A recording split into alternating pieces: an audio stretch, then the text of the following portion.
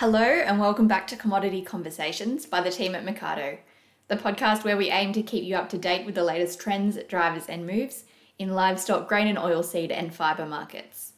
My name is Olivia Agar. Thanks for listening into episode 220.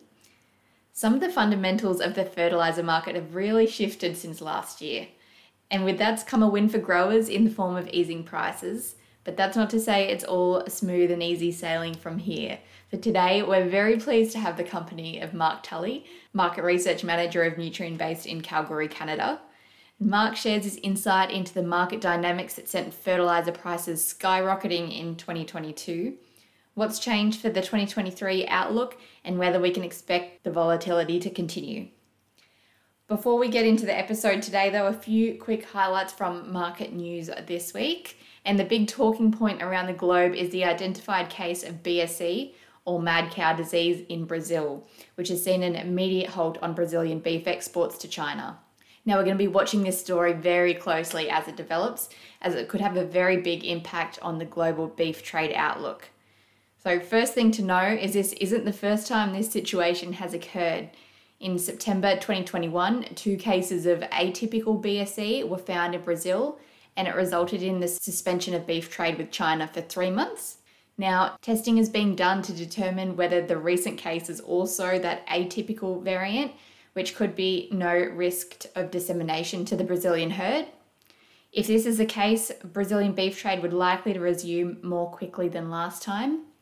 But if it were to be a classic variant of BSE, it would be a very different story and could mean a prolonged halt to Brazilian beef exports to China. Now, the reason why this is so important is that China sources around 38% of its beef from Brazil. So disruption to this flow would mean they need to look for alternate sources of beef, which, while not good for Brazil, would be a positive for Australian export demand and prices. So watch this space. That's it from me today. Enjoy the episode with Mark Tully and Robert Herman. Hi, Mark. Welcome back to Commodity Conversations. Great to see you on the podcast again. Yeah, thanks so much for having me. Always a pleasure to talk with you folks.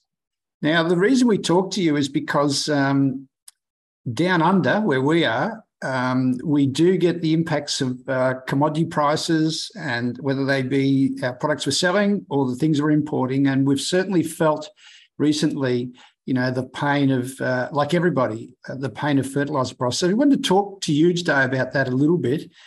Mark, global market fundamentals are shifting. There's changing supply, demand, and the price picture just seems to be moving all the time.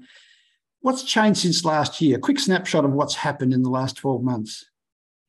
Yeah, good question. So I think maybe firstly, it's good for us to reset with what happened in 2022. And then there has been some stuff that's kind of changed to start 2023 that's worth touching on. So, in 2022, there was a lot of supply tightness across commodities, but particularly for fertilizers. We saw a lot of market volatility last year. And now that we're heading into 2023, I don't know that the volatility's changed so much, but we are definitely seeing some supply and demand changes. So back to 2022, first cause of this was the war in Ukraine and prior Belarusian geopolitical tension. And that came with a number of financial and economic sanctions on both Russia and Belarus, which are 2 of the world's largest fertilizer producers. And with that, we saw an instant tightening of global supply, and we saw spikes in prices and shifts in trade flows. And then as the year went on, some of that led to overreactive buying from those who needed that fertilizer shortly after sanctions were imposed. And that led to some inventory buildups across a number of key regions. And then as we get into the second half of 2022, that's when we start to see a slowdown in demand, along with some falling prices for those fertilizer commodities as those regions had to try and work through those inventories that they were sitting on. Another key impact in 2022 was the dramatic shift in natural gas costs around the globe, and predominantly in Europe, which led to a number of curtailments of nitrogen fertilizer production, as well as led to a number of fertilizer trade flow shifts in order to kind of close that supply and demand gap that was created in Europe and in part in Asia. But okay, so that's 2022. Where are we at today as we head into 2023? So I think the most fundamental thing that shifted is buyer sentiment. When we go back to Q1 of 2022, buyers were much more willing to take a forward position in order to secure supply. Today, though, buyers are much more risk adverse and they're buying hand to mouth. And I think that puts some pressure on demand. And we see that lower pricing in the commodity as a result. What hasn't changed, though, is the supply constraints. Belarus and Russian exports of potash and ammonia remain significantly down, and they remain down to start 2023. And we anticipate that's probably going to continue right through the balance of 2023 as well. Also, another, I guess, a positive piece is, though, crop prices remain historically high as we head into 2023, and that's something that hasn't changed. But at the same point in time, fertilizer prices have fallen pretty dramatically. And so now we have this greatly improved nutrient affordability situation that's occurring across most major markets, and that's supporting demand for those products. But it also shores up, I think, the grower margins as well, which is a much more positive situation than maybe what we saw at the start of 2022. I want to touch on the other thing that's really shifted to start this year, and that's natural gas prices and global energy prices. So we've seen those prices fall pretty dramatically to start the year, which has improved production economics across a number of areas where we see nitrogen plants that are curtailed. The one thing, though, that we haven't quite seen yet is those plants actually turning back on. The economics look better, but they're still not running. And so that's something that we're waiting for still. So that's a really interesting point. You mentioned Russia and the Ukraine situation. We know that Russia, and you mentioned this, is a major exporter of potash, ammonia, urea, other soil nutrients. It was interesting that when the war began, though, despite analyst predictions that shipments would collapse, Russian shipments initially jumped in value last year. What's the situation now? Is product moving through that region? Yeah, it's an interesting point, right? Because we saw much higher prices last year, which I think allowed for those former Soviet Union producers to still make pretty good volumes in terms of dollars. But when we think about the actual volume of product, that's where we see a pretty big offset and much lower volumes when we look at 2022. And even as we're starting off the year, pretty low volumes being exported relative to history. When we look back at 2022 levels of shipments, Belarusian potash shipments were down about 50% year over year. Russian potash shipments were down about 30% year over year. And as we're starting 2023, there hasn't been any kind of material change to that. They're still kind of running at those significantly lower export rates relative to history. Russian ammonia as well was a product that was impacted pretty heavily last year and shipped at lower volumes. A lot of that product goes via pipeline through Ukraine and then shipped via the Black Sea. And so that was basically all but halted for the last 9 months of 2022.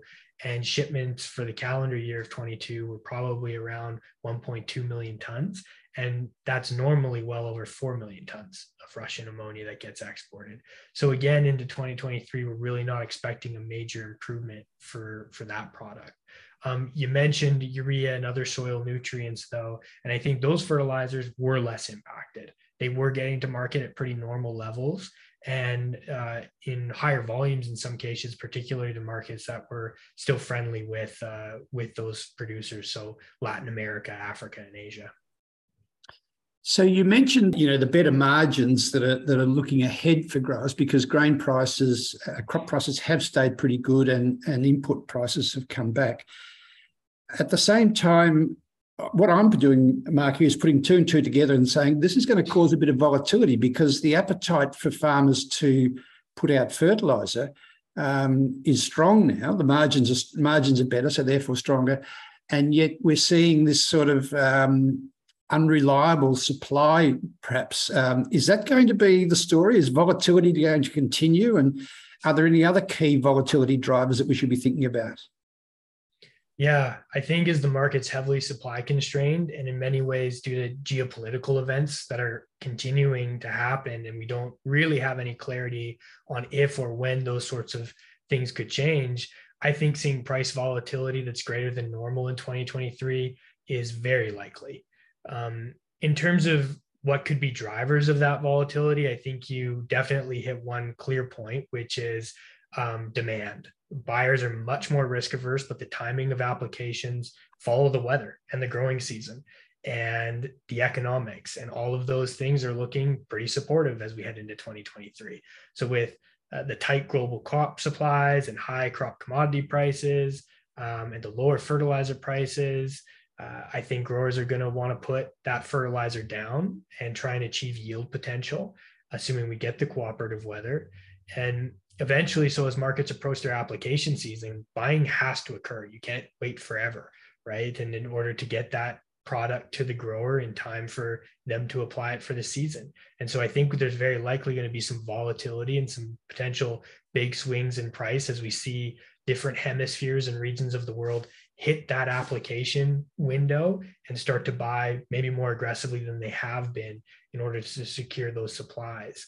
I think the other piece, we've seen a lot of volatility in raw materials that are used to create fertilizer as well. So when we think of global energy prices, I don't think we're out of the woods when it comes to volatility there. And with a range of potential natural gas prices that could come out in 2023, we'd likely see that having an impact on nitrogen prices as well. And so some volatility from that aspect. And I think, of course, the other thing to keep in mind is, with the restrictions and sanctions and the ever impactful fallout from the war in Ukraine, headlines from that region of the world could certainly create volatility in the sector too.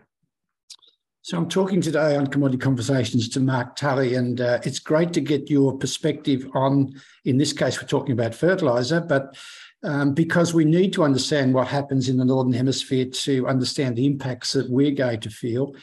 Now, just to cut to some of the specific products, I guess, we've seen nitrogen prices soften, and there appears to be some buyer caution currently. Is that likely to persist through 2023, or is that going to be weather dependent, Mark?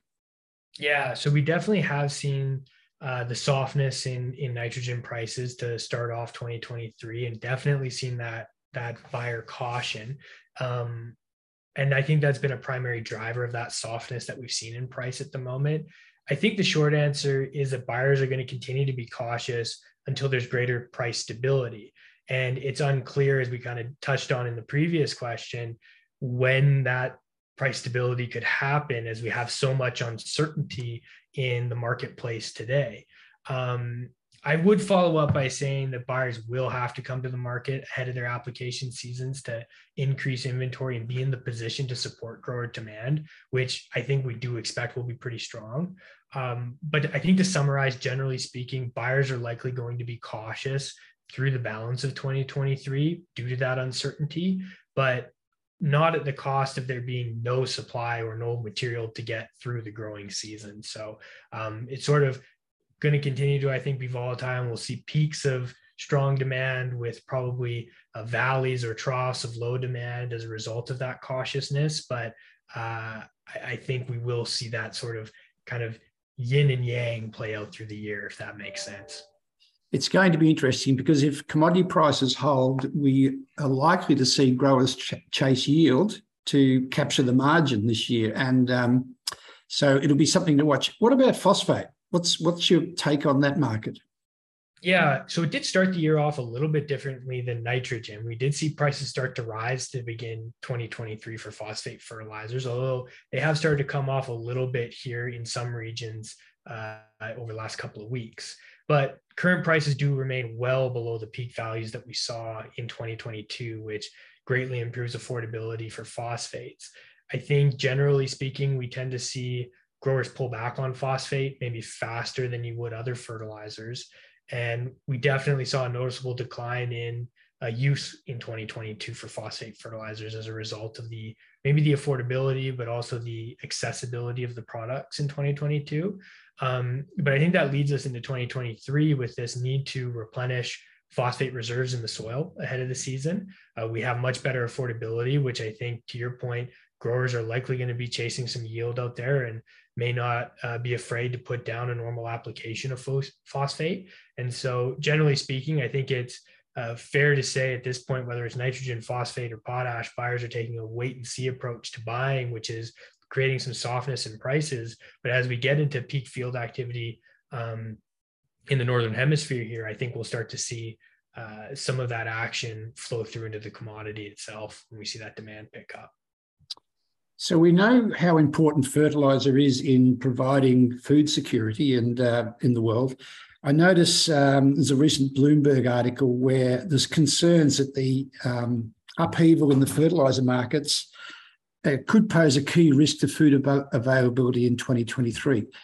What's your take on this, and how are third world countries dealing with these elevated prices, Mark? I note you said that, phosphate use was down. Is it skewed towards those countries, or is it, or is that still to come?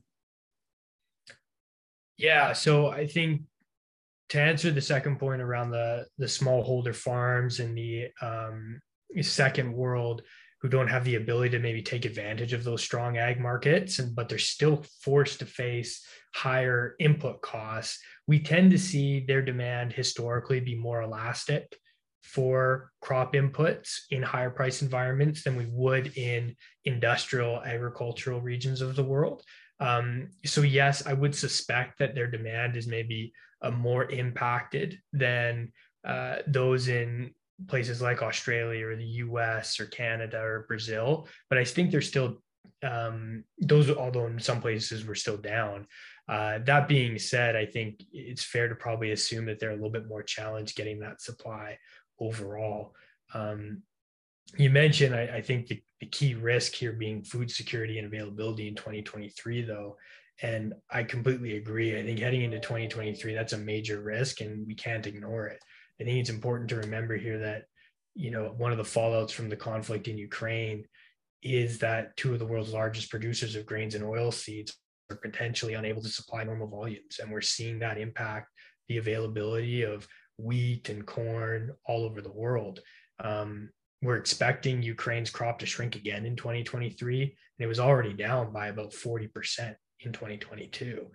So that's going to continue to challenge. When we look at global grain stocks to use ratios, they're at their lowest level in 25 years.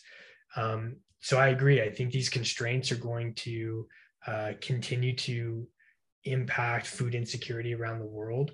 It's likely going to be weighted more heavily to those regions of the world that are subsistence farmers and maybe can't afford to pay up for some of these higher cost inputs, but also just don't have the ability to go through years and years of low stocks to use or low inventories.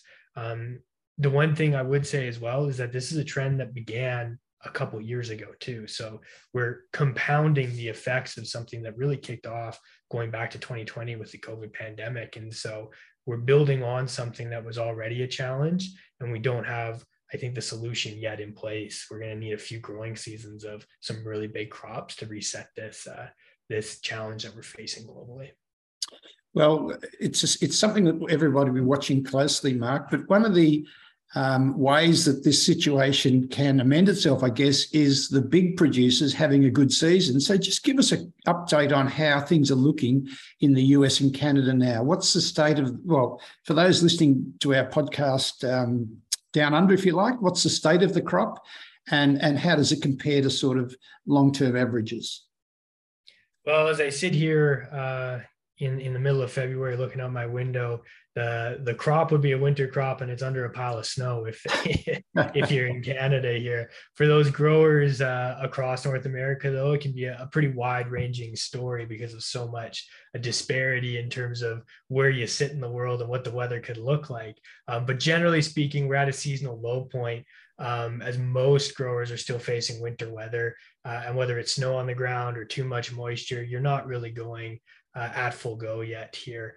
We are starting to see things warm up in the southern US and in the western US, and so there's some activity going there, but we're probably a few weeks away from major field work across North America for the new crop.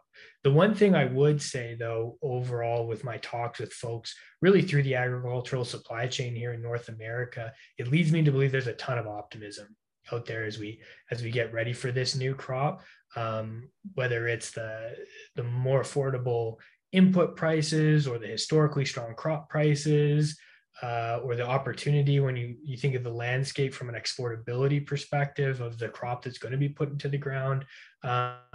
And I think the growers, like I say, are quite optimistic. Most notably, I think we can point to the expectations around grain area in North America, expecting a pretty decent uptick in both wheat and corn area in the US. And I think that's going to be a driver for demand here as we get into spring for those inputs that we talked about today. So most grain producers in Australia would be horrified if they had a cover of snow. Just what sort of, just of interest, Mark, what's an average cover of snow look like at the moment over a crop? And so the crop's planted, it germinates, and then it gets snowed on, and then it just sort of hangs around until things thaw out. Is that how it works? That's how it works for some winter wheat, but to be fair, it's a very, very small proportion of wheat grown in Canada that you would do that way. Most growers put in a spring crop in Canada, and we just grow the wheat in a few months and enjoy that normal rain and warm weather to develop that crop. But yeah, you're right. You would, if you were going to do a winter crop, you put it into the ground in the late fall before everything's frozen up. You get that snow over top, it goes dormant, and then as you get into the spring, it germinates and you grow the crop that way. Well, look, Mark, I know it's getting later in the day in Canada, and it's still early over here, but we really appreciate you being so generous in giving us your insights. I know we get terrific feedback from the comments that we publish that come from you, and so thank you very much. Look, I think we need to talk to you again sometime in the future, so we look forward to that and hope you can join us in the future. Yeah, we look forward to that as well. Take care.